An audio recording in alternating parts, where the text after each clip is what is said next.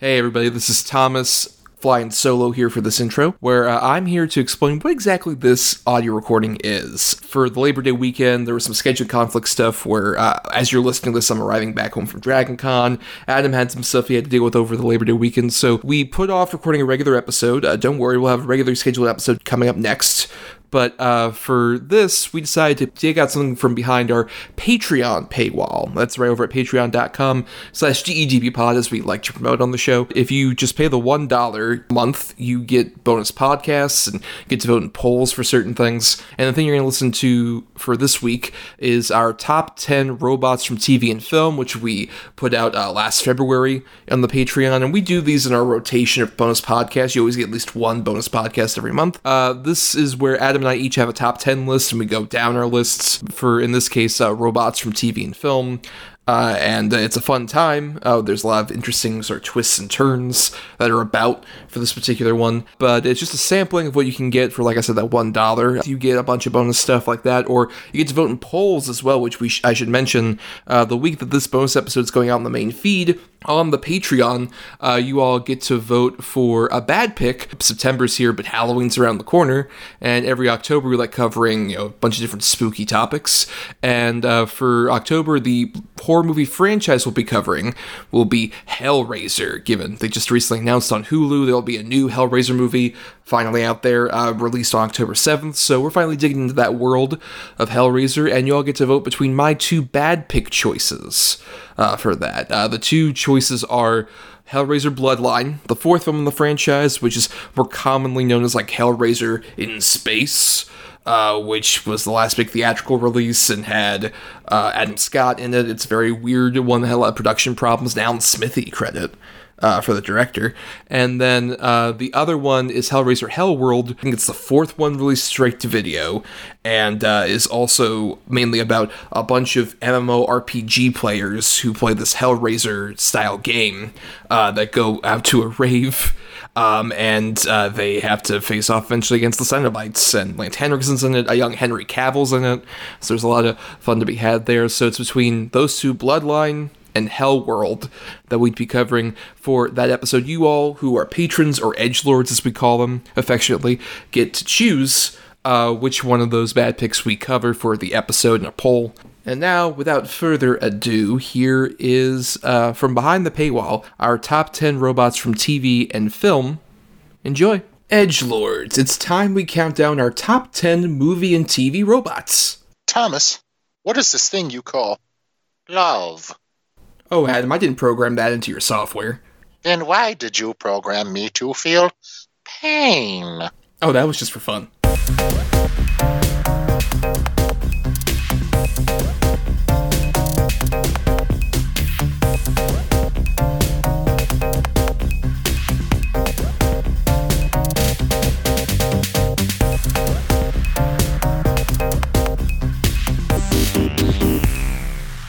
I'm Thomas Mariani. And I am Adam Thomas. Yep, those software updates really worked. Now you're talking fully normal again. Super clear. Popping my peas. Yes. So welcome, edgelords, to the monthly episode, where, every month we try and give you guys a bonus thing, and just as some sort of gratification for you supporting us every month, which we greatly appreciate, no matter how much you're spending. If it's just that $1 or a bit more, we always appreciate it. This month, Adam, we're doing our top 10 lists, and we've done a few of these so far, but this is the first time we're not just doing a top 10 of general movies or anything. We are doing our top 10 favorite robot characters in TV and film, which was something you wanted to do. Yeah, because it's awesome, because robots are great, and they've been a part of the sci-fi experience or the fantasy experience of children and people everywhere. I mean, how cool is it, like, when you're playing as a kid and you think of robots and all this exciting universe? And I mean, of course, Star Wars probably had a lot to do with that, but robots to me are just the ultimate in sort of sci-fi fantasy. Yes, of course, and obviously they've been a thing in literature and film. Do you know where the term comes from, Adam? No, I'm not a fucking dork. I think this podcast will make many people realize that's not the case. But it comes from, in the 1920s, there was a play called R.U.R., Rossum's Universal Robots that originated the term. Cool. Oh, sweet. That's so badass.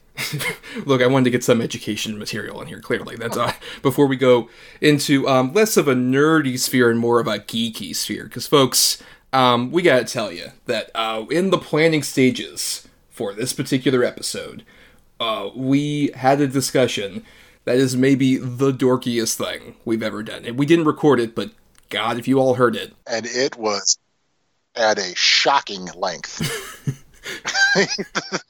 It was hours long. This was basically introduced as just like, okay, top 10 robots, sure, that'll be simple. And then I just brought up a question to Adam at one point after recording about, like, so does, like, a cyborg count as a robot? And then that just started a whole thing. Spiral was ridiculous. To the point where I had outside parties get involved. It's ridiculous. Yes, to the point where there are rules and parameters for this list we're going to go into before we do our lists. Just as a start, though. Jesus Christ. Just as a start, just to give you all the mindset that we were in. But first, the obvious thing that's true of any of these different lists. For any of the Patreon lists, the first 9 entries that we mention are not in any direct order, but the last pick we do is our absolute number 1 favorite. That's been the case since the beginning. That's what we always usually stick to. But now, for this specific list, the dorky parameters are: 1. These robots can be from TV and film depictions only. Obviously, if it's adapted from source material, it would be the screen depictions that would be allowed. 2. Only robots with mechanical parts are allowed. No cyborgs with human parts or automatons brought to life through magic without any wiring or components that would be computerized. Let me finish before we keep laughing about this. 3. If a robot has synthetic skin a la the Terminator or consciousness of a human being in a physical robotic form without any other human fleshy parts in there, like Keanu Reeves' robot double and replicas, as we discussed on the show previously, those are allowed. But at the same time, number 4, no artificial programs with a synthetic computer environment are allowed. So no Agent Smiths from The Matrix, as an example. And then number 5, only 1 robot per franchise is allowed, but a group of the same model of robot could be allowed. So i.e., you could put either C-3PO or the battle droids as an entry on there from Star Wars, but not both. Yeah, no, I know. That was probably the hardest one, though, to navigate through the sort of the Star Wars robots. That's true. Or droids. I'm also very curious, Adam, because on our previous 2 lists we've done, we've only had 1 repeat on each other's lists. And I said to you before when we decided to do this, I would suspect there would be more than 1 repeat between our 2 lists. Oh. And you wanted to challenge that. You figured that you would pick more obscure choices that you didn't think I would have. Yeah, I mean, I don't know if I went that obscure, but I definitely tried to go a little bit off the cuff. After picking them, maybe we'll have 1 or 2 repeats, but I also have a full list of honorable mentions as well, which, I could cheat and trade some of the honorable mentions for the repeats. You never know. I could never know if you were going to do it unless you confessed it, so this is recorded. But no, it'll be interesting. So, and we'll be doing this the way that we usually do the list in terms of reading them off, where one person will go first, then another person will go back and forth. And you know what, Adam, since you were the one who wanted to really do this list, why don't you start? What's your first entry on your robots list? Well, at number 10, counting down, I have, which is the first robot character that I can remember actually terrifying me, is the classic Terminator 1 Arnold T-800. I think it is probably the most terrifying depiction of a robot on screen. I argue that it's one of Arnold's best performances ever, and it's still chilling to watch to this day. Well, Adam, we are already starting with a repeat, because that is also on my list. I was going to go a bit lower on here for it. It wasn't number 1, but it was there. We can talk about it a bit more. Yeah, the T-800, I think, is obviously a lot of people would sort of gravitate to the T-1000, which you don't blame them for. Obviously, the T-1000 is dope. No, of course. But at the same time, I think the T-800 is such intimidating presence, because in that first Terminator movie in particular, he is like a slasher villain. He is an upsetting, monstrous creature. I saw it at drive-in over the summer, and he's still so intimidating, and Arnold rarely plays villains, but he was so good at playing a villain in that particular part. And I love the little things Arnold actually brought to it, to where he wanted him to be like a shark in the water, and how his eyes will go from side and then his head will follow and then go to the other side and then his head will turn to match his eyesight. Those little details would make it A, believable, and B, just terrifying. Yeah, and also it works despite the fact that, like, the original Inception that James Cameron had, I was going to have, like, a guy that blended into the crowd, like Lance Henriksen was who he thought of as originally for the Terminator. And then he decided to go with Arnold. Not a terrible idea, Lance Henriksen as the Terminator, but I would never say Lance Henriksen blends into a crowd either. That's true, but he would blend into a crowd more than giant-ass Arnold going around. Just like, he's not very inconspicuous at all, to say the least. I could believe Lance Henriksen would exist in our reality, as opposed to, if I saw Arnold, I'm just like, you're something different. I don't know why. What the fuck are... Yeah, I agree. No, but especially even like in the original movie, I love how the primitive sort of special effects of 1984 actually worked to the advantage of that movie, where whenever Arnold has like the eyepiece, it looks jittery in a way that looks like an android and has an uncanny valley thing suddenly come out. Oh, absolutely. I'd say 95% of the practical effects in that movie still hold up. There are a couple scenes where you're like, where it's the fake Arnold head in the mirror, where it's so obvious. Yeah, it still looks legit. It's still terrifying. And the base design for the sort of the endoskeleton of the T-800 is just nightmare fuel. Yeah, particularly when we get to part 2 and it opens on the horrible dystopia and you see it just turn. And coming out of the fire too, and you're like, oh, fucking shit. Right, that's true. And how do you feel sort of about, I guess, the use of Arnold in some of the other movies then? Because he plays the T-800, obviously, in most of the entries of the franchises. Obviously, T2 I know you're a fan of, but from there... I'd say T2 is probably the last good one. Not necessarily franchise-wise. Well, it is probably franchise-wise. I think the rest are very hit and miss. But I think that's the last time Arnold... Because Arnold, it was a perfect sort of counter-performance to the first one, where the first one was so terrifying, and the second one, he's still incredibly intimidating, and you know he's like not to fuck with, but there's that sort of childlike, wonder to him as far as his relationship with John and stuff that really sort of bring it full circle. And I think the rest of the movies are sort of a pale imitation of either one or the two. Yeah, I mean, I love in T2 the smile, I think, is Arnold's peak comedy moment. It's such like a funny fucking awkward thing to see him try and smile. It's so good. That when he picks up the toddler. Yes, right. From the back of its overalls and lifts it fucking to that kid like 30 feet in the air, but in reality like 6. Though I will at least give credit to, I think in T3 there's still some like fun action beats in particular using that character, like the big action sequences that takes place with like the crane. That's actually mostly practical. I think is one of the better ones of like the later sequels in particular. And I know we have this difference of opinion, but I think the use of him in the Terminator Dark Fate is at least like the best use they've had, honestly, so far with Arnold post T2, in terms of just like having him off to the side and this like sort of weird like familial relationship he's had. I think is the most creative use, at least, of like that character.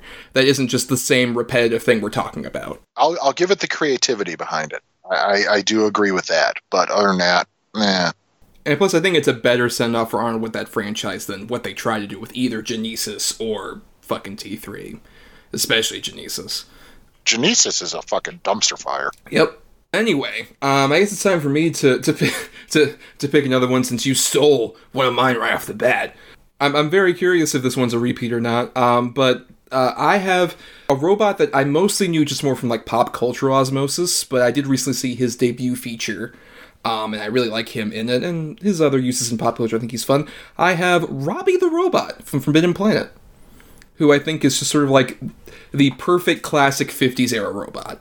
And I think especially in, like, because I knew him mostly, like I said, from pop culture. Like, he's in an episode of The Twilight Zone where it's really just his body, not his head. He shows up in Gremlins and a few other things. But I always liked that design when I was a kid. I just think that's sort of like, especially whenever I drew a robot as a kid, it looked basically like Robbie the Robot. Because it's such like a perfect design for like what a robot would kind of look like. And then when I recently saw Forbidden Planet, he's such an interesting character in Forbidden Planet where he's kind of an asshole. He's like he's a very sort of like gray morality character. If you haven't seen Forbidden Planet, basically it's The Tempest, where like Leslie Nielsen and a bunch of other people in the 50s are in the starship. They land on this planet that's being ruled over by this guy who's like a scientist sorcerer guy, and has been living there with his daughter. for a while, and also the robotic assistant, Robbie, who constantly is, like, very pithy, even though he's, like, giving people all these different, like, things that they want. He also does it with an attitude. He's a very interesting character. But yeah, I think, especially even compared to, like, the Lost in Space robot, I think I prefer a Robbie, who has a bit more of a distinctive personality to him, no matter how many different times they used him in, like, weird sci-fi projects from there. Robbie the Robot was originally on my list, and then he got bumped to honorable mentions. But yeah, I think you've said it all. I think Robbie the Robot is probably the most iconic and look alone sort of classic sci-fi robot. You could show that to anybody, and whether or not they know the name or anything, they've seen that robot. Yeah. If you've seen a Joe Dante movie, you've probably seen that robot. You've seen Robbie the Robot. Yeah, exactly. I mean, and I've seen, I don't know how many episodes of, like, even MTV's Cribs or other shows like that, where so many people have a full-scale Robbie the Robot in their house. That's how identifiable and iconic it is. So, I mean, yeah, absolutely a good call. Like I said, he was on my list. I did bump him, but he is absolutely number one on my honorable mentions. So, yeah, I mean, you can't argue with Robbie the Robot. Yeah, and also just the fun thing of him being credited mostly as himself throughout various different projects. Though, which is amazing. Right, which a credit, though, to the guy in the suit was Frankie Darro, and at least originally Forbidden Planet, and the voice is Marvin Miller, who was in most of the different appearances. It was that voice. Uh-huh. Absolutely. Good, great call. But what about your next great call, sir? Go ahead. Well, you mentioned him in sort of a decrying matter, but I have Robot from Lost in Space, because it does not have a name. Because Danger Will Robinson is one of the most identifiable sci-fi lines of all time, and it comes from this robot. It's a perfect sort of companion for a little boy in this sci-fi sort of epic show. And, you know, whether it's the original show or the new Netflix show or even the awful movie, the robot's a big fucking deal, man. And you get the idea why this kid would be so beholden to it, and this robot's almost like its bodyguard and protector. I absolutely am enamored by that robot and all the different looks it's had and everything else, but still that one line is so iconic in the annals of fucking sci-fi movie history and television history, to where it's like I had to put him on the list. I mean, I mentioned him in slightly a decrying manner, obviously, before, as you mentioned. I like, you know, the robot from Lost in Space. I think it had a lot to do with, one, my first exposure really to Lost in Space at all was that dumb movie. That terrible, awful movie. Ugh. Where, to be fair, I like the design of the robot in that movie. I'll at least say, hot take, I at least prefer it because it doesn't feel as much as it's ripping off a distinctive design of another robot as even the original is. Because the original, it's very much like a cheap Robbie the Robot. That was always my problem, really, with it. To the point to where I honestly, when I was younger, thought it was the same robot. Well, even there's an episode where Robbie guest starred and he was like a villain robot. Yes, that's very true. And they fought each other. That was one of the few episodes I saw of the show and my favorite, because I was pro Robbie. Robbie should have kicked his ass. Fair enough. But no, yeah, it's still an iconic portrayal, and obviously the Danger Will Robinson. All credit to the voice actor, of course. For doing that, yeah. Which I should pull up his name. Dick Tufeld is the voice of the robot. Good for Dick Tufeld. But you know what? I'll go ahead and go with my next option here. And I have another one from an older sci-fi story. But it's another one I recently saw, so it's a bit lower, I guess, on the list. But I love these little guys. They are the drones from Silent Running. If you're not familiar with Silent Running, basically, it's a movie from 1972 that stars Bruce Dern as this guy who's been working on the space station for several years, where this is a future where Earth's vegetation has mostly been completely destroyed, and this space station has like a whole botanical garden that's basically trying to keep vegetation alive out off of Earth. And Bruce Dern is so dedicated to it that when he finds out the space station is supposed to return back to Earth and the mission's over, he goes a little crazy and starts basically killing off the various different people one by one, or jizzing them out and stuff, and so he becomes the only human on there, but his companions are these little robots who are mainly sort of these designs where, like, they're square figures that have, like, little arms that jut out. You just got me that, because I'm like, is this the one where they're basically little boxes? Yes. Yep.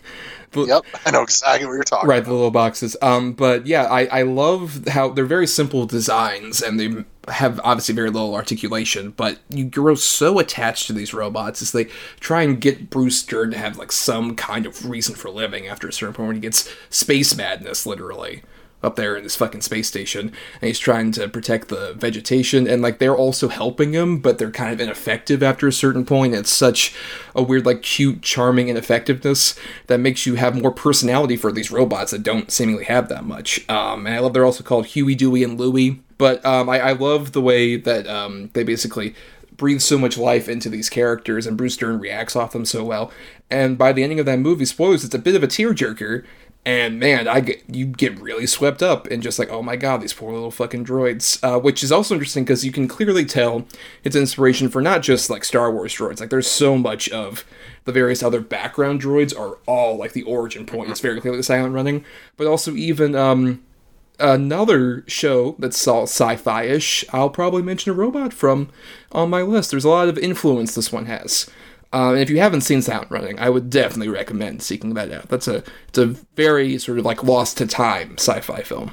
You know, that's one I've seen once when I was way younger. I have not revisited it, but I'm always on the lookout for forgotten sci-fi gems. So that's definitely one I want to revisit. And I'm really happy that you called that for one of your picks, because that's always the fun of these lists, to sort of rediscover or discover for the first time a classic. So awesome call. Well, let's see if your next pick does that for me, Adam. What's your next robot pick? It's not gonna be, but Okay. My next robot pick, well, it's Bishop from Aliens. You know, we talked about Lance Henriksen playing the Terminator, and yet we got him playing this in another James Cameron movie. We got him playing a robot, and I think Bishop is just fucking fantastic. There's nothing. My eyes are absolutely glued to the screen anytime Bishop's on. He's a robot that is able to display so much sort of compassion, and yet still feel alien enough to where he's computing the whole time. It's a wonderful, wonderful performance. By the end, when he gets ripped apart and you see all the milk basically shoot out of him, you genuinely feel bad, and you genuinely like miss that in the later movies, which obviously they tried to reduplicate with creating the other robots in the sequels. But I'd argue like Ash was great, and I have an honorable mention for one of the other ones, but I don't think it's ever been done as well as Lance Henriksen's Bishop. Yeah, I have a different alien robot who I think will be my next choice. But before we go to that, yeah, I mean, Bishop was definitely like the three major robot characters in the Alien franchise all really cycled through for me, honestly, on this list. Mm-hmm. And Bishop's a great choice. I mean, especially because at that point, Ripley has such a phobia of robots that when she ends up, coming to respect Bishop, it works so well in Aliens. It's such a great dynamic between those two characters. And Lance Henriksen manages to convey a lot of that sort of interesting depth without making him too emotional as a character. And especially when you get to, speaking of the sadness there, with Alien 3, where I would argue probably the best scene of Alien 3 is her bringing Bishop back up in his horrible deformed state and then eventually just cutting it off.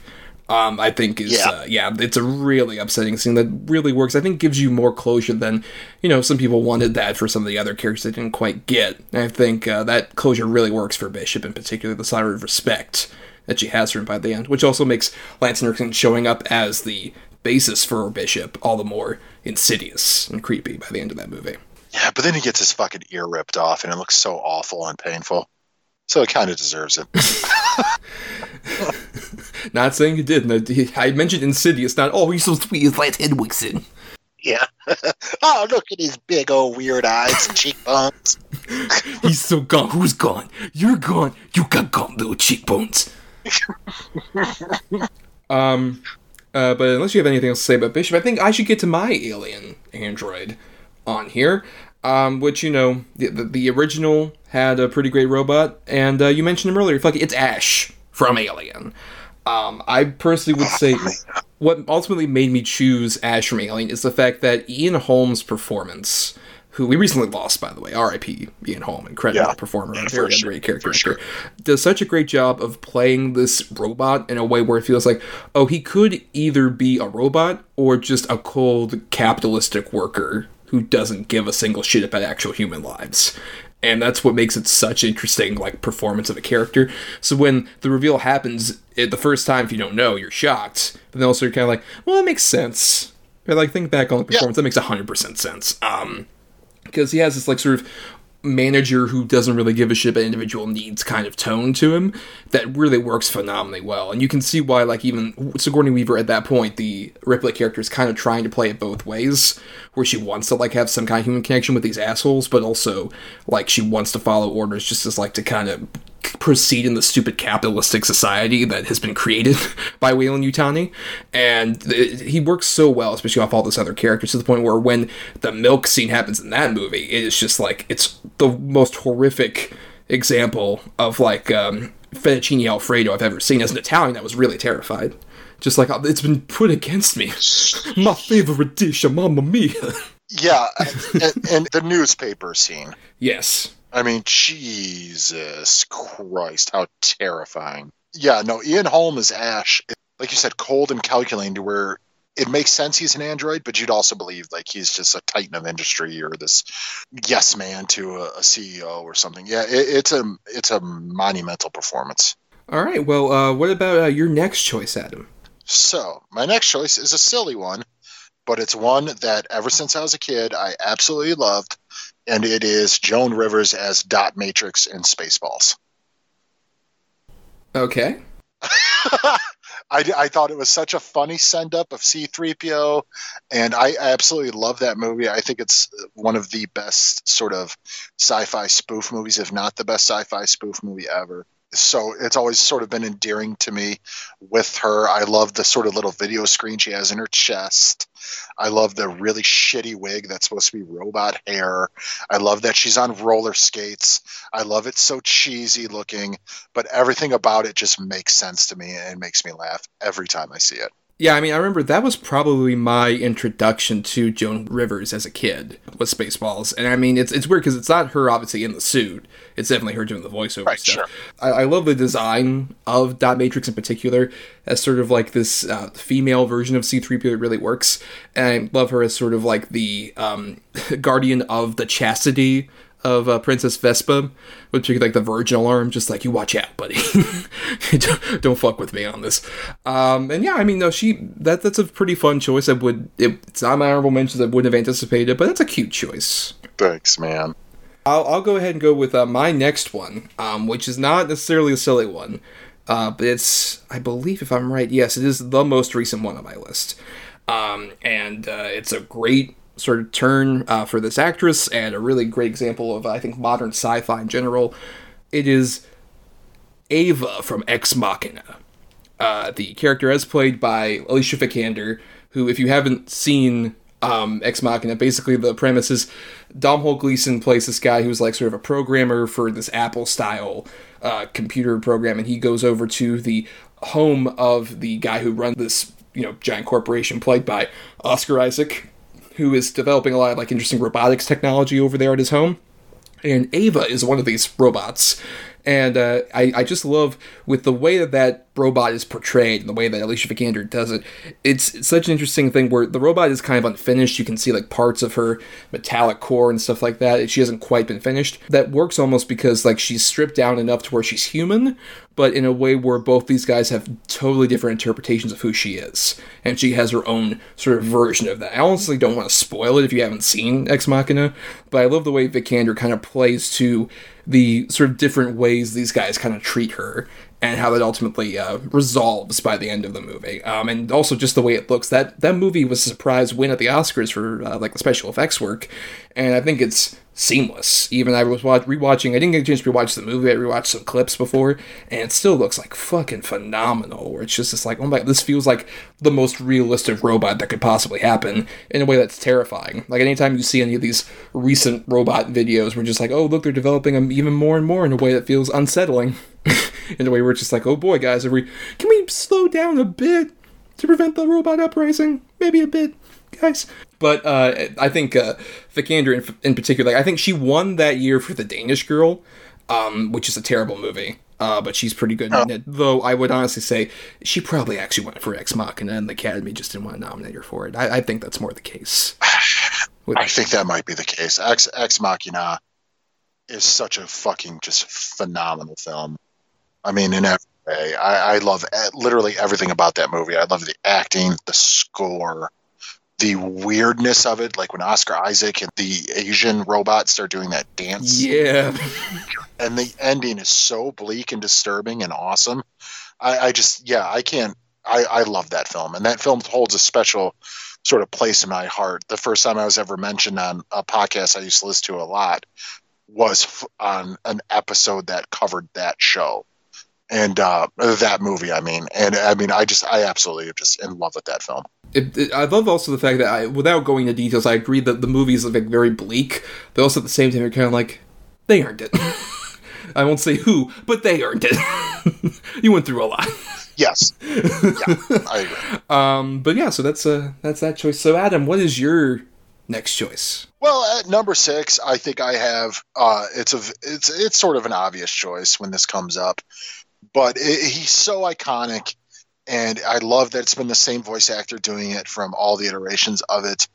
And he's such just an honorable robot, and just everything it's Optimus Prime. I love the voice. I love how pure and honorable the character is, even though it's a big dumb robot that turns into a semi-truck. It's just, if you're going to pick a Transformer, I think it has to be Optimus Prime. It just, everything about him. I mean, even the old animated movie when I was a kid made me cry because, like, oh, Optimus is dead. Like, it's just, I think the character is so cool in design and sort of execution, and it's so iconic to where, it's something that I loved when I was just a little fella. And then kids who are my age now know who Optimus Prime is and love him. It's such a purely well-designed, well-rounded character that has become so iconic because of its simplicity. And yet there's layers to the character that make it fresh every time. I just think it's such a really, really cool character. Yeah, this is, I think, a pretty great example of our generational gap, because I did not watch Transformers. I was not really around for, like, its big heyday in the 80s. And then even with, like, the other iterations that have come out since, I never really got into them. I think Power Rangers kind of took that spot when I was a kid for me, and really the robot characters are only just kind of like, oh, cool, I collect all 5 of these and they come together as one giant robot, and that's why I learned about capitalism. But with you learned it from the Transformers, and I think at least Optimus Prime, where, like, my main exposure has been those Michael Bay movies, which aren't necessarily the best depiction of the character, especially when you mentioned the honorable stuff, and yet how many times in those movies he's like, I'm gonna fucking murder you guys if you don't do what I say. Yeah. Shit like that. But it has been consistently Peter Cullen, I believe, is the voice actor. Yes. And that voice gives you sort of like those feelings, I agree, that like of like this purity and this honesty and trying to protect the Autobots and all this other stuff. Autobots, we must control the Allspark. Like, yeah! Right. That was apparently based on his brother, who was actually in the military. That's where he kind of got the voice from. Yes. Which I thought was interesting. That's true. And has a lot of, I think, interesting implications, especially when Michael Bay kind of took over that franchise and made it even more directly militaristic than it was previously. But I mean, the Transformers, at least, like, I really like those designs. Even in those Michael Bay movies, as much as I don't like the action beats, I do like the look of those robots in their, like, usual official form. Like, even Optimus Prime looks really cool in those movies, just consistently in the special effects, especially when you can see him clearly, and the action sequences aren't kind of overbogged. I want to add, for anybody who's listening, you can avoid the Transformers movies. Just watch Bumblebee. Right, Bumblebee, which he makes a cameo, and it's more of his 80s design, which I liked the look of that. Also, honestly, I would recommend, this is very weird, but I think my favorite thing to come out of those movies is weirdly the Transformers, I forgot what the ride is called, but Transformers the Ride at Universal, I think, is a pretty dope Universal Park ride. Yeah, honestly, I think it has the same sort of ride engine if you've ever ridden the Spider-Man ride over Islands of Adventure, where you're kind of in, like, this little... Yeah, you're not a theme park person, I forgot. But basically, you're inside a cart that goes around these screens in the Transformers when it's trying to find the Allspark. Optimus Prime and all the other robots just like, we've got to find the Allspark. And you're just going around. But I think it improves upon the stuff from, because the Spider-Man ride's from like 2002 or so, and it's kind of outdated, the ride mechanics. Whereas in Transformers the ride, you are fucking gliding around and it's like weightless, and you're like, oh my god, this is so cool, and fire effects and water effects are coming out. Yeah, I would recommend that ride over any of the movies. For sure. Oh. At the very end, Optimus leans down on right in front of your cart, and he's just like, "You have served us well. You are an honorary Autobot," and you feel like you're an Autobot because you are dead. Badass. I want that. I want to have that. I don't have anything else going on. That's all you've really wanted in your life. It's just him to say that to you. Ever. I want to be an Autobot. But yeah, and even the Transformers, I would honestly say my favorite sort of those characters, just in terms of what I've seen, I guess, is more a Starscream, with just his voice in particular. Honorable mention. Maybe we'll get to that. Put a pin in that. Yeah. So why don't I go ahead and go with my next choice then, which wouldn't be a Transformer, but is another robot mainly aimed at children, though adults can enjoy it. I've enjoyed it into my adulthood here. I have the titular character from the 2008 Pixar film WALL-E. I love WALL-E just as like an interesting character for a robot character, where he has so much personality and life in him, in a way that there's a lot of animated robots on my list. Well, there's a few more at least. There's a few more. But I think he has some of the most personality, I would say, of any of these robots, especially in the first 45 minutes of the movie, where it's mainly just him, and then Eve eventually comes down. But I just love WALL-E just kind of going around trying to perform his menial tasks, and he has this kind of weird Charlie Chaplin, Buster Keaton silent film star energy of going around and just doing physical comedy bits that really work and endear you to the character, and his love of Hello Dolly, of all things, in the post-apocalypse sort of thing of Earth. And I just love him scrounging around and the little place he's made for himself. There's a lot of personality and love in that character in a way that I think really carries the movie through, even though I get what people have issues with the second half of that movie.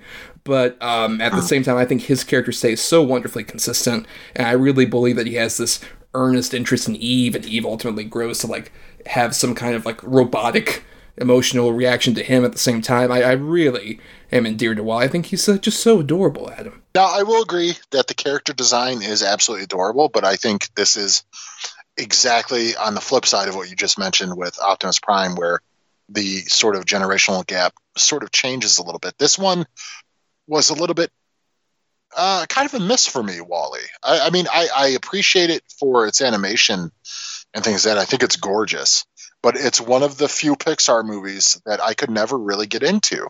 But I get why he's on your list. The thing is, he's one of those, if you ask people their top robots in films, I guarantee you at least 3 out of 5 would mention either WALL-E or Eve.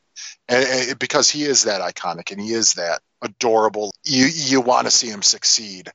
He's the sort of the everyman in the case of a robot, and it's a very cute design, and I get why you picked it. It's just WALL-E is not one that I'm not very beholden to. That's interesting. Yeah. I'm fine. But no. But no, I mean, I get it. I guess I remember around the time a lot of people were criticizing this, it's just Short Circuit again, which I grew up watching both the Short Circuit movies, and I remember liking Johnny Five quite a bit. But I feel like... Would have been in it. But I would say WALL-E has a bit more of an endearing personality with less, even language capability. I grow so much more endeared to WALL-E as a character. And I think even, I think a lot of credit is also not just to the design and the animation, but also Ben Burtt, who did a lot of the vocal effects for various different creatures in the Star Wars movies, does a lot of the vocal ones for WALL-E, where he mostly says his own name or just certain other noises that I think works perfectly for the character. And I think he's an adorable little robot that Adam would just kick into the garbage. That's fine. No problem, Adam. Yeah, I probably would. It would just punt him right into the garbage. Yeah, probably break my foot. Still, fuck that guy. Worth it. But what about your next choice, Adam? All right. So my next choice, I wanted to put a Star Wars droid, but I didn't want to go with the obvious because I think conversation's over if you put one of the main two. I mean, honestly, they're the most iconic robots ever. But when I was a little kid and it showed the Room of Bounty Hunters, and there was that stupid IG-88 robot. I'm like, what the fuck is this? And I thought it was so dumb, and like, what is this thing gonna do? And then IG-11 and The Mandalorian happened, and Taika Waititi did the voice, and just everything about it I absolutely loved. I love IG-11 so much that it made a spot on my list. I love that it's kind of stupid, but it's so matter of fact about everything. Self-destruct sequence initiated. No, don't self-destruct, constantly. And then he gets rebuilt by the Nick Nolte character and everything. I just absolutely love IG-11. Yeah, I do have a Star Wars droid on here. I'll get to them later. But I would say, yeah, IG droid, I guess, is an interesting kind of distinction, because I agree. I remember I wasn't necessarily so dismissive of IG-88 when I saw him in Empire, as much as I'm like, what is that? How is that a bounty hunter? That's fascinating. Well, that's what I'm saying. Yeah, I'm like, what is this thing? What can that do? Like, it just made no sense. I was never able to sort of connect the dots on it. Right, because I mean, the other people, like, you have Bosk, who's got like the weird. Well, is he the lizard guy, or is he the other guy that's like the weird, like, almost insect-like guy that has, no, Bosk is like the dinosaur looking right one. But no, the IG droid, I think it's interesting. I think the use of IG-11 is one of those things where when that initially started happening in The Mandalorian, I was worrying about, like, is this going to be some like stupid fan service bullshit where he's just like a badass character? But I think they have that perfect middle ground of showing you what the IG unit can do, but also not going full on into fan service, look how badass he is, like I think some of the recent Star Wars stuff is guilty of. And I think, I agree. I think IG-11 really works well, particularly in the season finale of the first season. I think it's a really great example of getting you emotionally invested in one of those droids. He's on the speeder bike with Baby Yoda, or whatever his fucking name, Grogu or whatever, and he's flying through, and he's spinning his arms this way and that, all silly, and just capping out stormtroopers. Yeah, dude, it's fucking badass. It is fan service. You're 100% right, but it's fan service done in a proper way. That's one thing The Mandalorian, up until the last episode, was really good at. Sort of taking these little ideas that people want to see more and making it their own. And I think IG-11 is a perfect example of that. Yeah, without overkilling it with like an IG-11. Right. I think, yeah, they strike the right balance between that and also just make him an actual character. And of course, Taika doing the voice is so fun. Yeah, it works really well.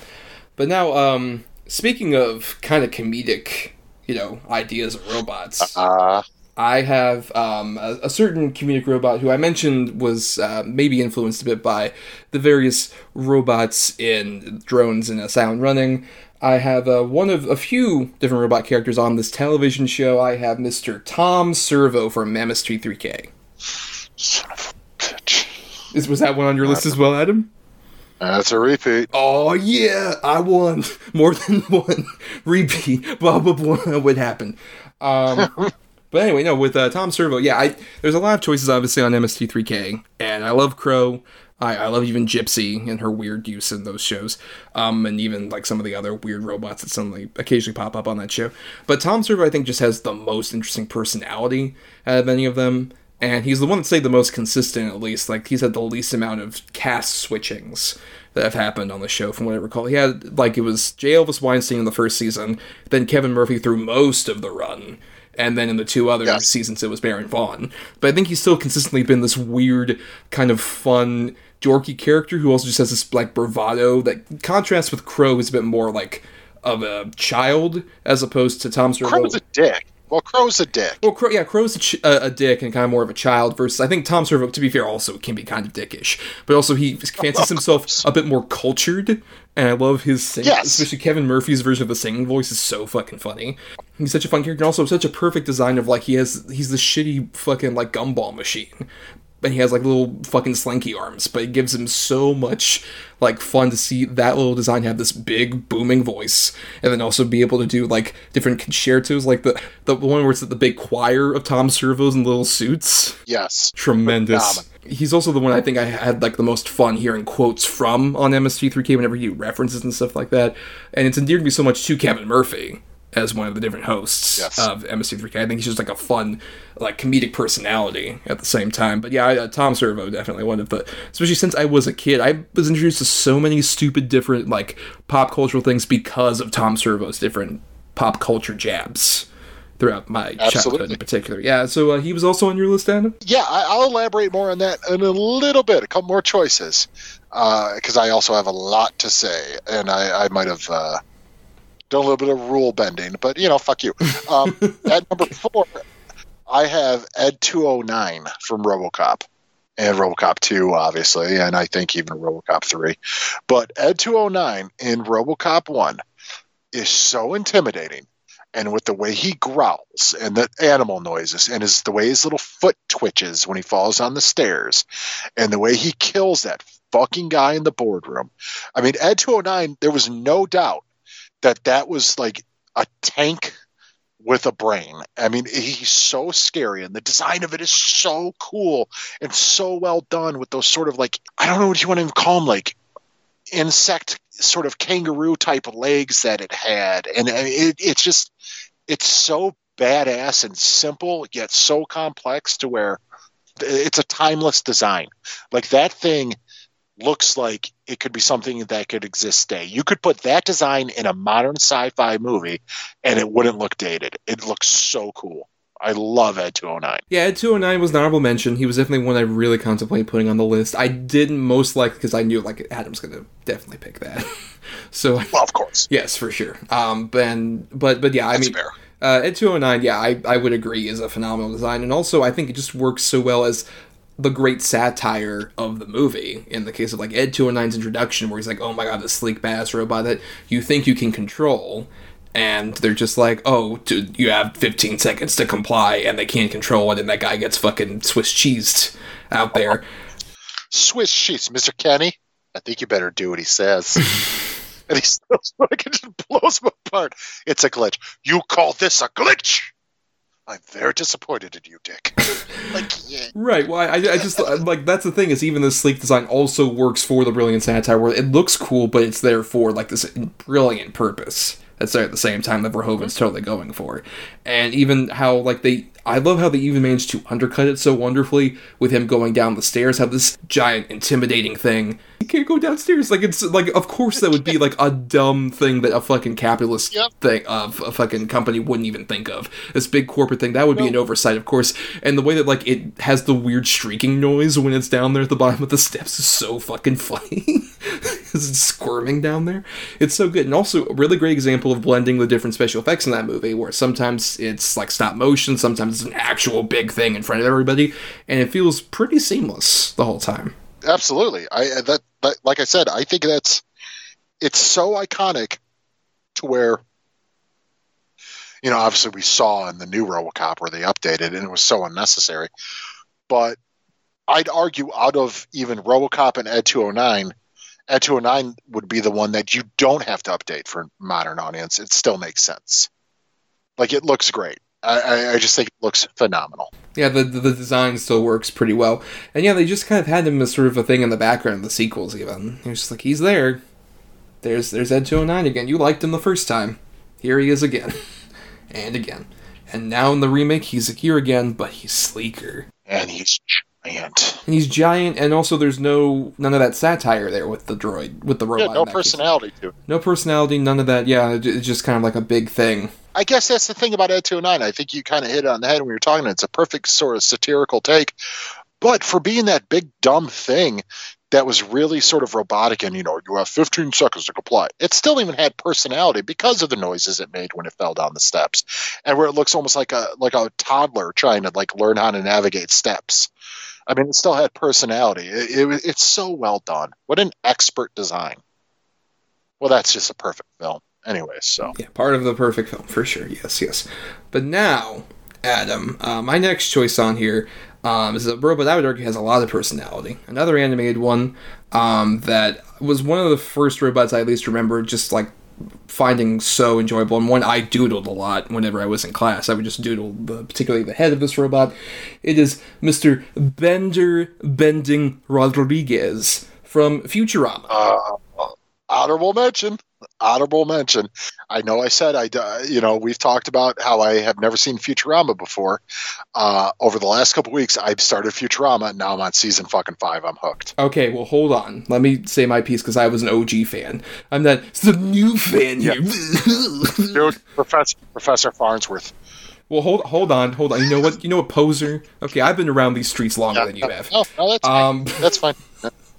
But no, yeah, Bender, I've loved ever since I was a young kid, and I watched not necessarily I watched the last part of the original run in season 4 when it was on, but yeah, I'm caught up mostly through Adult Swim with Futurama, and man, I just love, especially being a Simpsons kid, I was like kind of adverse initially to Futurama just because it was a different thing, but then once I like really gravitated toward it when it was on Adult Swim, just like, oh my god, this show is so hilarious and funny and sci-fi satiric, but especially Bender, I think is so ingenious because the creator said that as much that like they loved using Bender because Bender was sort of this character that like they could have any horrible thing be said by him and none of the TV censors would say anything because like, oh, he's a robot, he's not a human being who would imitate a robot, and Bender is like so perfect, and John DiMaggio as the voice of Bender is like one of my favorite vocal performances in any show or any animated thing because he does such a great job of managing to like have this voice that feels like it could be a robot, but also just sounds like a asshole frat douche that works perfectly for that fucking design. Oh, absolutely. And there's so many like fun things they do with Bender over the course of Futurama. Like one of my favorite episodes is the honking, where they turn him into a werecar, which is such a fucking funny bit. Or even just Bender will just have non sequiturs that are so funny in the middle of this very smart show written by like writers from like Harvard and all these different places that have like mathematic degrees and shit. Like you'll have really smart jokes followed by Bender doing something dumb like singing BENDER bend, which I always got stuck in my head every time I saw that particular episode. It's just he's such a fun character that they're also able to manipulate in interesting ways. Like one of my favorite episodes that's just like a genuinely like great satiric sci-fi episode is the one where he has sort of a fungus that's growing on him while he's in deep space, and life starts growing on himself, and he starts becoming attached to the society as sort of like a weird god, but then he can't control them after a certain point. They end up killing each other in a horrible war. It manages to make Bender, like, who is this character that does horrible, awful things, have a lot more genuine emotion and power and craft in a way that, like, they did for The Simpsons and they did for all the human characters in Futurama. They're still able to have that at the same time for Bender, which makes him such, like, a fun creation. Even as the seasons kept going into the Comedy Central era and it wasn't as great, Bender was always a consistent fun highlight, no matter what. Yeah, I was definitely one of those people to where, like, you were, in the beginning where I was apprehensive about it because it's the same people as The Simpsons. I'm like, this isn't The Simpsons. I don't like it. So now that I found myself sort of binging it now, it's so smart and so funny. And it's populated by just so many good characters. Like Professor Farnsworth, and he kills me. I mean, he might be my favorite character. But Bender is so good too.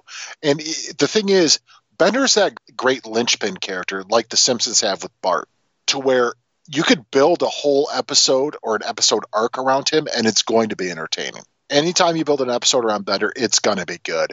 It's going to be smart. It's going to be funny. Like you said, John DiMaggio's performance is so good. It's so smartly written, and what a great character. What a just a fantastic character. And even the sort of origin of his name is Bender, because he was a robot that bends things.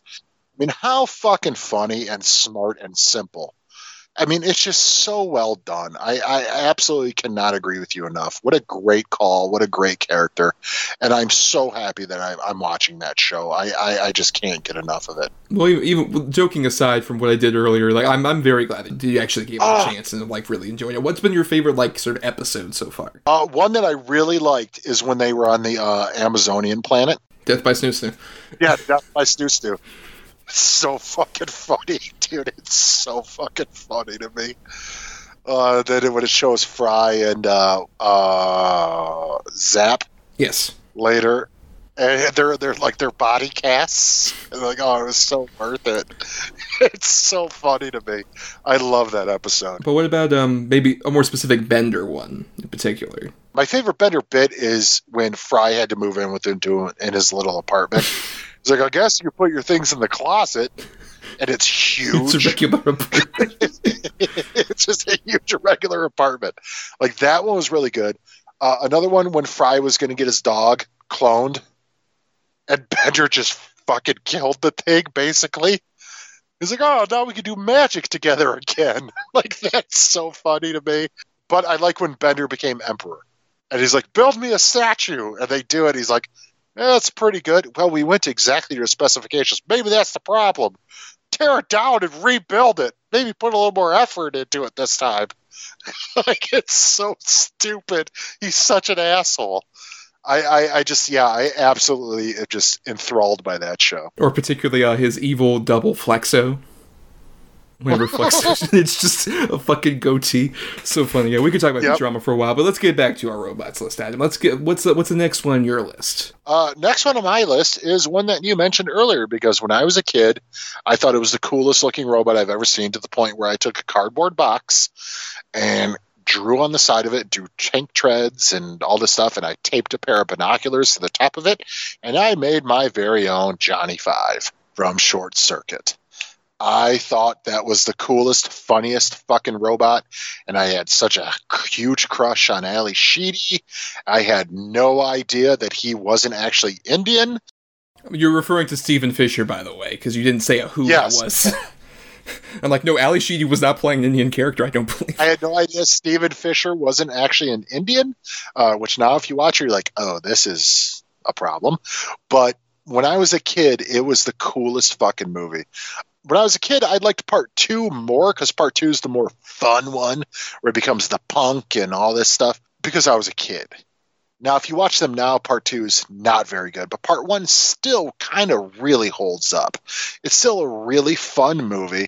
It's a fun movie that I could see myself watching with my daughter in a couple years and having her really enjoy it and things like that. I just think Johnny Five is such a really well done sort of animatronic character too. There's a lot of personality in that character, with even the way the eye flaps sort of change and things like that. Like I said, for me, being basically a kid of the late 80s, early 90s, there was no cooler robot than Johnny Five. Yeah, I watched Short Circuit as a kid, and both of them, my dad showed me those, and also I think Short Circuit 2 was another one of those that just aired on Comedy Central a lot.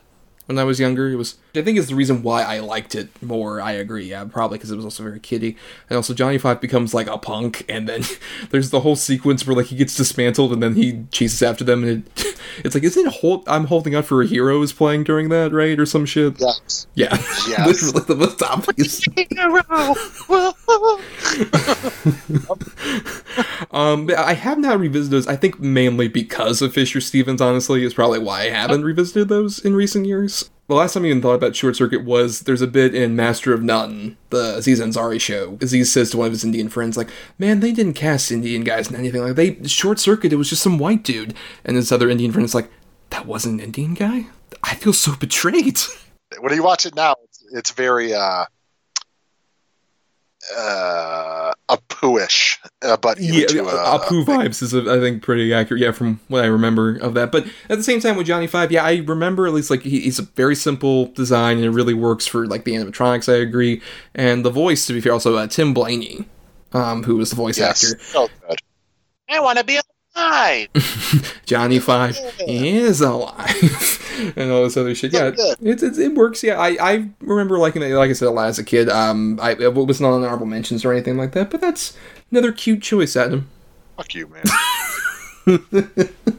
The last one I have before my number one, since I was going to have T-800 after this, but we already talked about it previously, so I'll go with my second to last choice here, which is the Star Wars choice I was mentioning earlier, and I guess to Adam, this is the basic choice.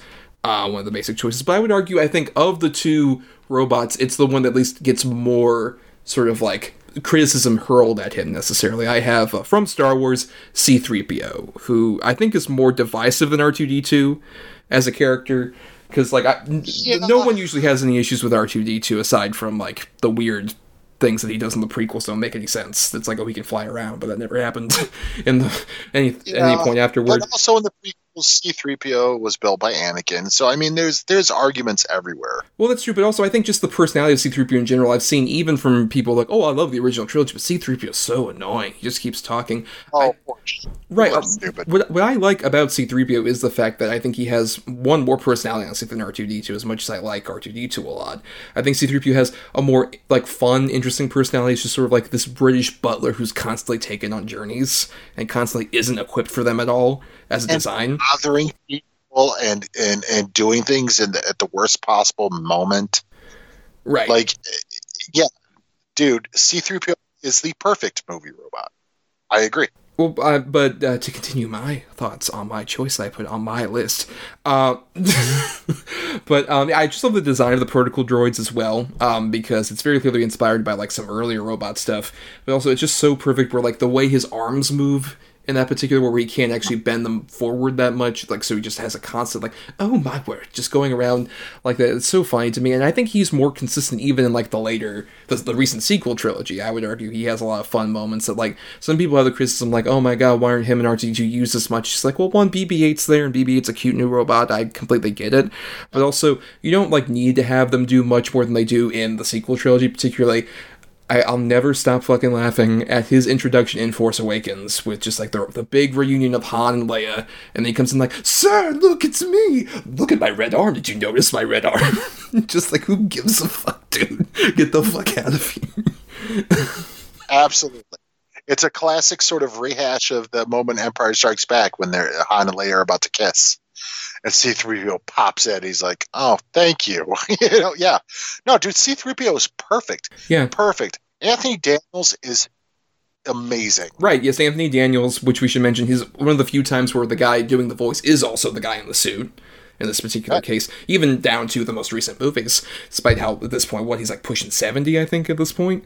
He's still in the suit that whole time, and he's been the voice in every single possible incarnation of any Star Wars bullshit. If you hear C-3PO's voice, fucking Anthony Daniels probably recorded that shit. The moment that like introduces you to Star Wars is him and R2-D2 on the ship in Episode 4, and you instantly are immediately thrown into this back and forth with him and R2-D2, and he is so vital for that to like work as well as it does. He's more of a comedic foil, but at the same time I think that works so well for any of the comedic beats. I think work perfectly. Even stuff that can be kind of questionable, like say in Return of the Jedi when he ends up becoming a god to a primitive species that has some weird optics to it. It's still really funny to see him, especially in the fucking status of this godship, and he doesn't have any kind of like godliness to him. It's so upset. Like honestly, the only time where I really have issue with C-3PO is just in Attack of the Clones, when they use him for full-on, like, slapstick shit with him and the battle droids, and the whole bit where his head's being dragged, and he says, this is such a drag. He's just like, guys, god fucking damn it. Yeah. Why are we doing that? But also, at the same time, even in the prequels, I really love the look of him sort of naked. The puppet animatronic they use for that, where it's being manipulated by, like, Anthony Daniels and green screen and stuff. I think C-3PO has been the more consistent robot, to me, of any of the Star Wars movies, really. The thing is, you know, as my next pick's going to illustrate, there are certain robot characters that are a pair. You know, a lot of people C-3PO, R2-D2, C-3PO.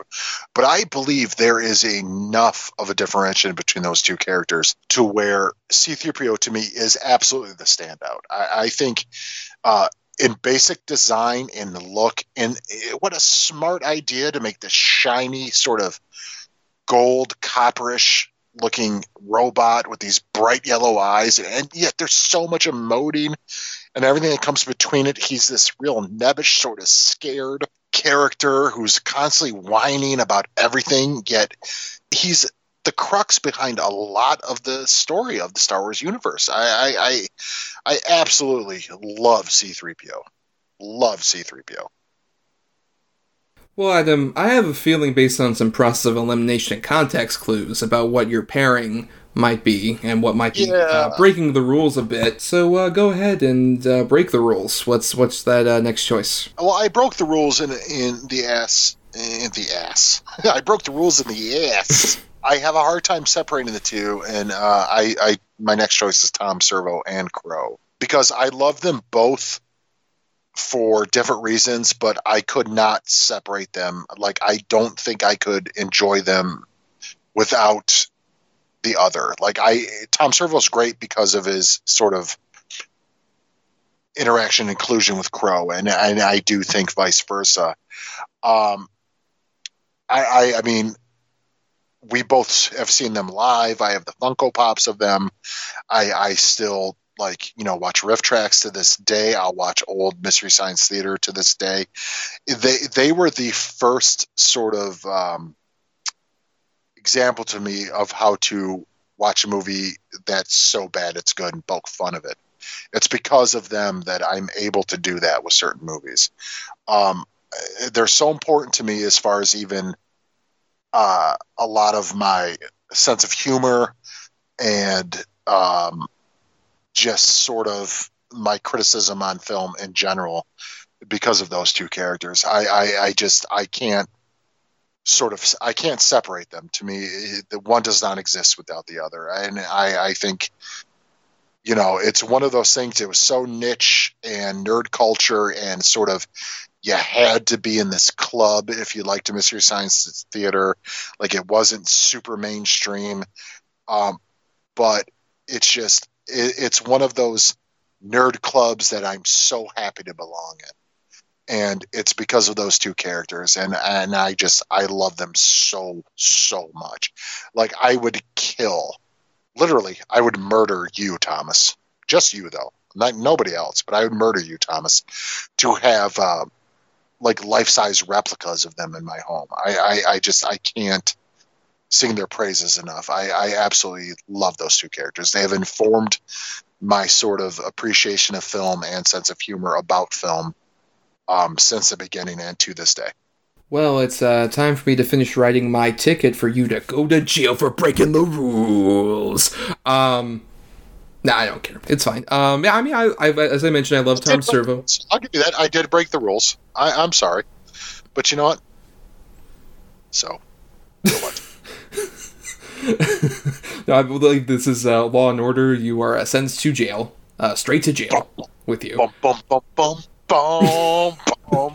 Yes. But no, I mean, I mentioned my love of Tom, so I guess I'll stick mainly to Crow here. Yeah, I really have been endeared, especially their back and forth. And Crow also, I think, just has, like, at least the more zany kind of, like, threads, especially in, like, the Mike era, where you would have him, like, either encounter an evil twin, or he would do, like, some of the things they would do cheaply with, like, Crow, where he would, like, stretch out his arms. Like, there's that one episode where I think they just stretch him out, and he's super tall.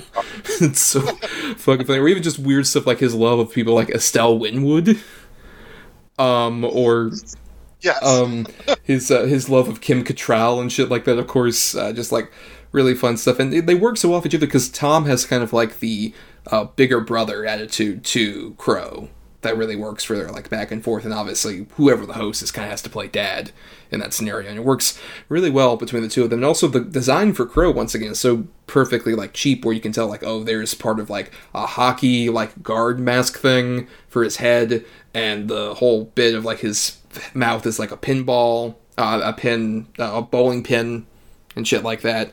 It's such a like fun and genius little design, and I think it works for like the homemade aesthetic that Joel Hodgson kind of created for that show. It's just perfectly exemplified in those two robots, and yeah, it's they're both worthy of being on the list. Maybe not on the same entry in the rules that we established, but they're still both worthy of being on the list. I don't care. I did that. I'm a rule breaker. A rebel, a renegade. Give me your badge and your gun. You're off the Patreon force. Well, Adam, now we have reached the point where it's time to do our number ones. And I'm very curious. I'm very, very curious. I think I know what number one might be. I think I do. Here's the thing, yeah, I think mine would be more obvious to anybody who knows me, but I'm very curious about yours because I can't think of it at the moment. But you broke the rules, so it could be anything. Who knows? You could just go full renegade at this point. But I'll go ahead and do mine, which fits in the parameters, and like I said, if you know who I am, you know I'm a big fan of this big old fella and his movie. I have The Iron Giant from the eponymous film, The Iron Giant.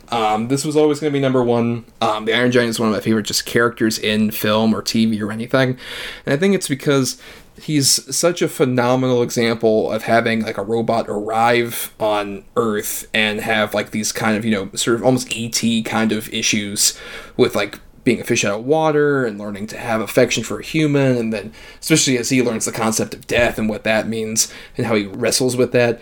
It's such a phenomenal, especially use of like the cell shading kind of computer animation that works perfectly off the 2D. It's one of the great blends that you would see a lot in the late 90s of those two styles. Voiced by Vin Diesel, has this great mix of being huge and booming but also childlike. And just some of my favorite animated moments in general are like him discovering the deer and realizing what that means, or him like having the Superman stance, or especially the moment where it seems like Hogarth has died, and Dean tries to confront him about it, like, you killed him, you did this, and he has the most sad look on his face that he would do this, and like crushes his soul so horribly, to the point where, like, obviously when we get to the ending and he does the Superman thing, and any human has some kind of emotional reaction, whether it is crying or some kind of feeling of pang of emotion at that point, it just proves that, like, yeah, he's just one of the greatest characters in, like, movies to me, robot or human or otherwise. He supersedes his programming. Yeah, I think the Iron Giant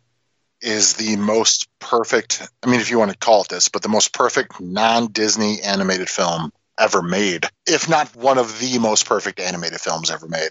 I think it's an absolutely joy of a film, in the way it's told, the aesthetic of it, the character design, the sort of setting of it. Vin Diesel's performance, amazing. It's just such a beautiful, beautiful, sweet film that really elicits emotion out of you. And I cannot agree with you more about the Iron Giant. I think it's absolutely perfect. I knew that was going to be your choice, and I can't disagree with you in any way. That's one of the few animated movies that I can actually put on anytime and watch from beginning to end with no pauses, no interruptions, and thoroughly enjoy myself every time I watch it. So you would say, you don't go, you stay, but you want people to follow you in that case. Oh man, that ending is so sad. So bad. Well, Adam, now I'm incredibly curious. Who is your numero uno roboto? My number one of all time is, I picked it because A, it gave me nightmares as a child. B, I think it's just a perfect performance ever, is Yul Brynner as the Man in Black in Westworld. He is terrifying. He's absolutely just enigmatic when he's on screen. His line delivery is flawless. You absolutely become scared of him after a while. Even when he's first on screen and he gets plugged by Homeboy in the 70s stash, you're like, oh yeah, I get it. Even then though, you're like, oh, there's something about that guy. And he becomes basically a Terminator robot before Terminator existed. He's terrifying. And it's just his physicality and the way he moves. Obviously, it's Yul Brynner. He was a dancer and a Broadway performer. But it adds so much to the character to where, like I said, I had nightmares about him as a child. And he still is one of my top 10 most terrifying characters of all time. I cannot express how much that performance and the idea of that character opened my eyes to the possibility of robots being evil and what they could do if they turn against humanity. And he is single-handedly responsible for that. Well, I have seen Westworld, and I won't necessarily poo-poo the actual character. I think the choice of Yul Brynner obviously works really well because of what we're taking from like the Magnificent Seven at that time, and seeing Brenner in that particular role. I do agree that's a lot of the inspiration for Terminator, and I guess I didn't just have him as an honorable mention necessarily because I'm not a fan of that original Westworld movie. I think it's a really dull slog when especially we don't see the Yul Brynner robot, and I don't give a single fuck about those two dudes that we follow throughout most of the movie. I think it's a cool concept that just was like not executed that well by Michael Crichton, who I don't believe had directed a movie at that time, and I really think it shows for the most part in that movie. I think other people, like you mentioned, like the Terminator and some of these other influences, even like at least the first season of the TV show inspired by it, I think did a lot better with that concept. The robot, though, at the same time, I don't think it's a bad choice at all to have. Well, thanks. But like I said, because I do still really like the movie because it's one that I saw as a kid and it holds a special place in my heart. But taking that aside, watching Yul Brynner's performance and what he does with it, to me, is why he's my number one. He takes kind of silly material and a schlocky sort of movie, which would be considered probably a B movie, by today's standards, and really elevates his performance. He's just, he's terrifying, and he's so well done. He's such a little fella too, and he's got sashaying hips the whole time, and there's just some about him though that is so intimidating and evil. And what they did with the lighting on the eyes and everything, I mean, he's just, for me, he's the quintessential sort of robot gone bad. He is definitely the best part of that movie. You know who I wanted to pick as one, but I didn't, because I decided at the very last minute that they shouldn't be sort of included because they're bioengineered, and how nerdy we were talking, is Roy Batty, of course, for Blade. Oh, wait, yeah, why? What? They're bioengineered. They're not robots. They're flesh and blood. They just have a lifespan. They're not robots. Okay. I mean, that's honestly the only reason why I didn't have any Blade Runner things on here, because I figured you would do it. Oh, no, it would have been Roy Batty, but I did a little bit of my own research. They have no mechanical parts or gear parts. I just love the irony of Mr. Motherfucker broke the rules. It's like, but I gotta stick to the rules this time. Oh, man. Well, it would have been Roy Batty as number one. But, because Roy Batty's my all-time movie villain of all time. He's my favorite ever. But he has no gears or robot parts. And this how nerdy this whole thing got, to where I started second-guessing my own choices. And I hate you for it, Thomas. I hate you. I wrote your name in the snow in piss. Well, I used to consider that an honor. I appreciate it. That's a big distinction. Well, then I pooped on it. Then I pooped on the name. Oh, that's even. I think that's like kind of like a knighthood, but then you also have like a second part, like a title attached. I'm like a duke now, I guess. I don't know. Well, people keep knocking on my door and asking, "Who is this Sarah Thomas?" Well, I think on that note, I think it's time we go into honorable mentions then, Adam. Ones that didn't make your list, even though you break the rules all the time. So I'm not surprised if any of your honorable mentions aren't on the list. So go ahead. What's next? What's your honorable mentions? All right, well, you already did Robbie the Robot. I had the T-1000. I had David from Prometheus, because, I mean, what is just a masterful performance. I had Gigolo Joe from AI. I had the Fembots from Austin Powers, because I think they're hilarious. I had Starscream from, Transformers, because not only is he Starscream, but it's Cobra Commander's voice, too, so that always got me as a kid. I had Gertie from Moon, the Kevin Spacey robot. The only reason to make my list because it's Kevin Spacey. I have Bender. I have the Chopping Mall drones.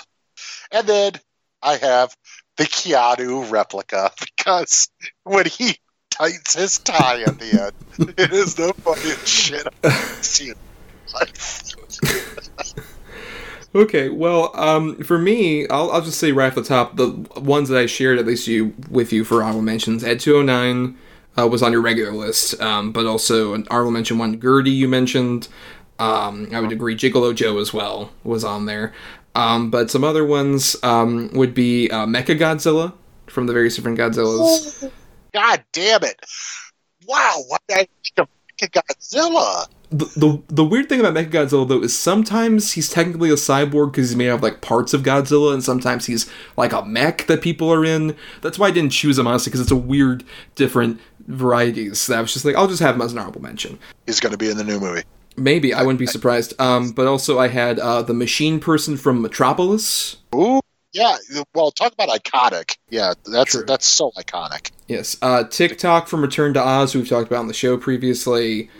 I had Gort from Day the Earth Stood Still. Oh, no.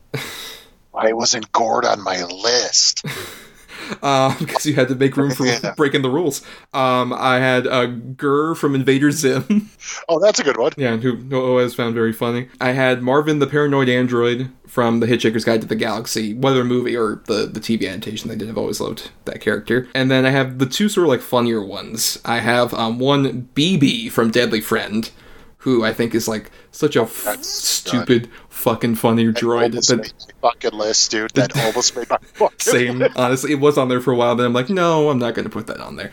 But then also I had the cybernetic ghosts of Christmas Past from the Future from Aqua Teen Hunger Force. Oh my god. That's perfect. Every time that fucking robot shows up, it's just like... In a long time ago in the future. Yes. Just the funniest fucking thing. Oh, you got me with that one. Oh, that's a good one. It seems like I with several, you were just like, oh my god, why wasn't that there? Mm-hmm. You really, really did, man. You had a lot of good ones, man. I almost threw like some silly ones on mine. Like I did, obviously they're not mine, but I almost put Bicentennial Man just to throw you for a fucking loop. But then I'm like, how am I going to explain that? I can't do that. Look, honestly, the biggest loop is that not putting Roy Batty on there. That was like the biggest loop you could have ever done. But like I said, man, I did a little bit of research and it wouldn't have made sense. I get it. But I mean, like the one I regret not at least having most on there is probably like a Gigolo Joe. I think Gigolo Joe is just like, especially an underrated one that deserves a lot more mention. It's just sort of like a really complex, interesting robot that doesn't get enough love now, 20 years after that fucking movie came out. That's one of those few movies we've covered on our show too, to where after we watch it expecting it to be kind of like the bad pick, we're like, no, this is actually a really good fucking movie. This is a phenomenal movie. Not enough people are talking about it. It's actually really phenomenal. One of the underrated sci-fi classics of our time. It absolutely is. Teddy could have been on this list. That's true. Of at least your honorable mentions, what is the one that you regret not having on there the most? Probably Gigolo Joe, honestly. Either Gigolo Joe or David from Prometheus. Yeah, David was one I really contemplate just because like those movies have so many problems, but David is so consistently fascinating. He's so good. It is my favorite Fassbender performance, is David. Yeah, I would argue of like the various robots you mentioned, he's like the bleakest character possible. Oh my god, he's terrifying. Like I don't think any of our other robots committed genocide. Well, no, not unless you count the T-800 and his model. But no one single character committed genocide. One single character committing mass genocide? No. Then yeah, it's David. Yeah. Honestly, I rewatched both those movies, and especially I think Covenant is a lot better than I remembered. Covenant's not a bad movie. No, honestly. It's not, but I think Covenant is a little bit more, I don't want to say comprehensible, but a little bit more even consistent in tone than Prometheus. Yeah, that's why I think I like it more. I think it has a better balance of like the gory stuff from like the aliens and also just the weird Prometheus stuff that I think works a lot better as a blend. It fits so perfectly also as like a bleak Ridley Scott movie of just like even like the people acting stupid I think works so much better in that context where it's just like, oh, of course this is like his view on humanity. Of course these like super intelligent people do stupid things all the time. Honestly, being in the middle of COVID kind of made their actions far less stupid. Because like, oh, people doing stupid, even if they're super smart scientists, of course they would do these stupid things on the alien planet. Let's sniff this random fucking vegetable pod on a planet we've never been to. Yeah. Let's do that. How fucking dumb are you? Covenant holds up a lot more than Prometheus does. I still like a lot of the sort of production design of Prometheus, but Covenant's a better movie, I think. Plus, I would also say of the weird interstitial things they released with both Prometheus and Covenant, the best one of those is the sort of intro video they did for David, where it's just Michael Fassbender talking directly to camera as David, and it's so unsettling. I'd recommend anything else watching that video. It's all you can find online. It's really great. Yeah, it's creepy and weird. But yeah, I think that ends our robot list. That was interesting, very contentious, very lots of back and forth I didn't expect. But no, that was a very twisty and turny little episode we did there, Adam. It was very Shyamalan. What a twist, yes. But before we go, we did want to at least read a brief bit of feedback from one of our patrons and a guest on the show previously, Jonathan Habton McHale, talking about our Tron Legacy commentary, where he says, another great commentary. I really forgot how drawn out this movie was after the nightclub scene. Michael Sheen is the real gem of the later half of the movie. With the constant exposition, it seemed like Cora's DNA posed medical breakthroughs via biodigital jazz of the ISOs. That should have really been the crux of Clue's conflict. Like you guys said, they should have been more concerned with expanding the control over the grid and destroying the uncontrollable. A war against a digital fascist would have been great. We got a fake-looking deepfake of Jeff Bridges and a naive yet alluring Olivia Wilde instead. Yeah, I think that's the conclusion we pretty much came to with that commentary. I did listen back to that commentary, not to toot our own horns, but it's probably my favorite of the commentaries we've done, just because of the weird sort of turn we both kind of do on the movie by the end of it.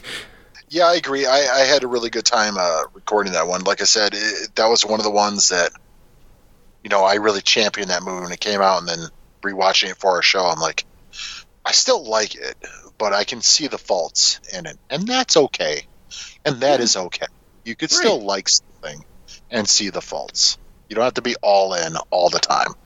Yes, of course. That's definitely the case. But before we officially leave now, Adam, it's time we tease some things.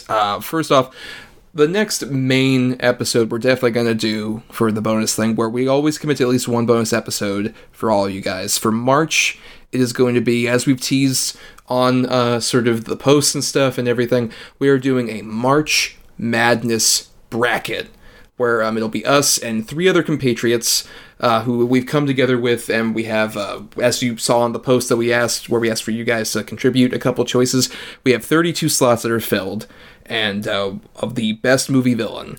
And it's a very wide range and interesting. It's insane. Amount of different choices. The seating we've already done is quite fascinating. It'll be fun to record that. Also anticipate you're going to get every bit of your, at least $1 on that, because that's going to be a long ass episode. Good episode. We're talking hours, son. Because we're going to go every character. It's going to be super fun, though. Yes. And I'm really happy with the people we've chosen, who's contributing as well. Me too.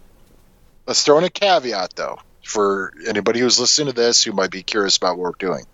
We're talking about each person as a villain. We're not making them fight each other. No, very good point. Because if we make them fight each other, it's going to be chaos. Yes. Which I'm all for.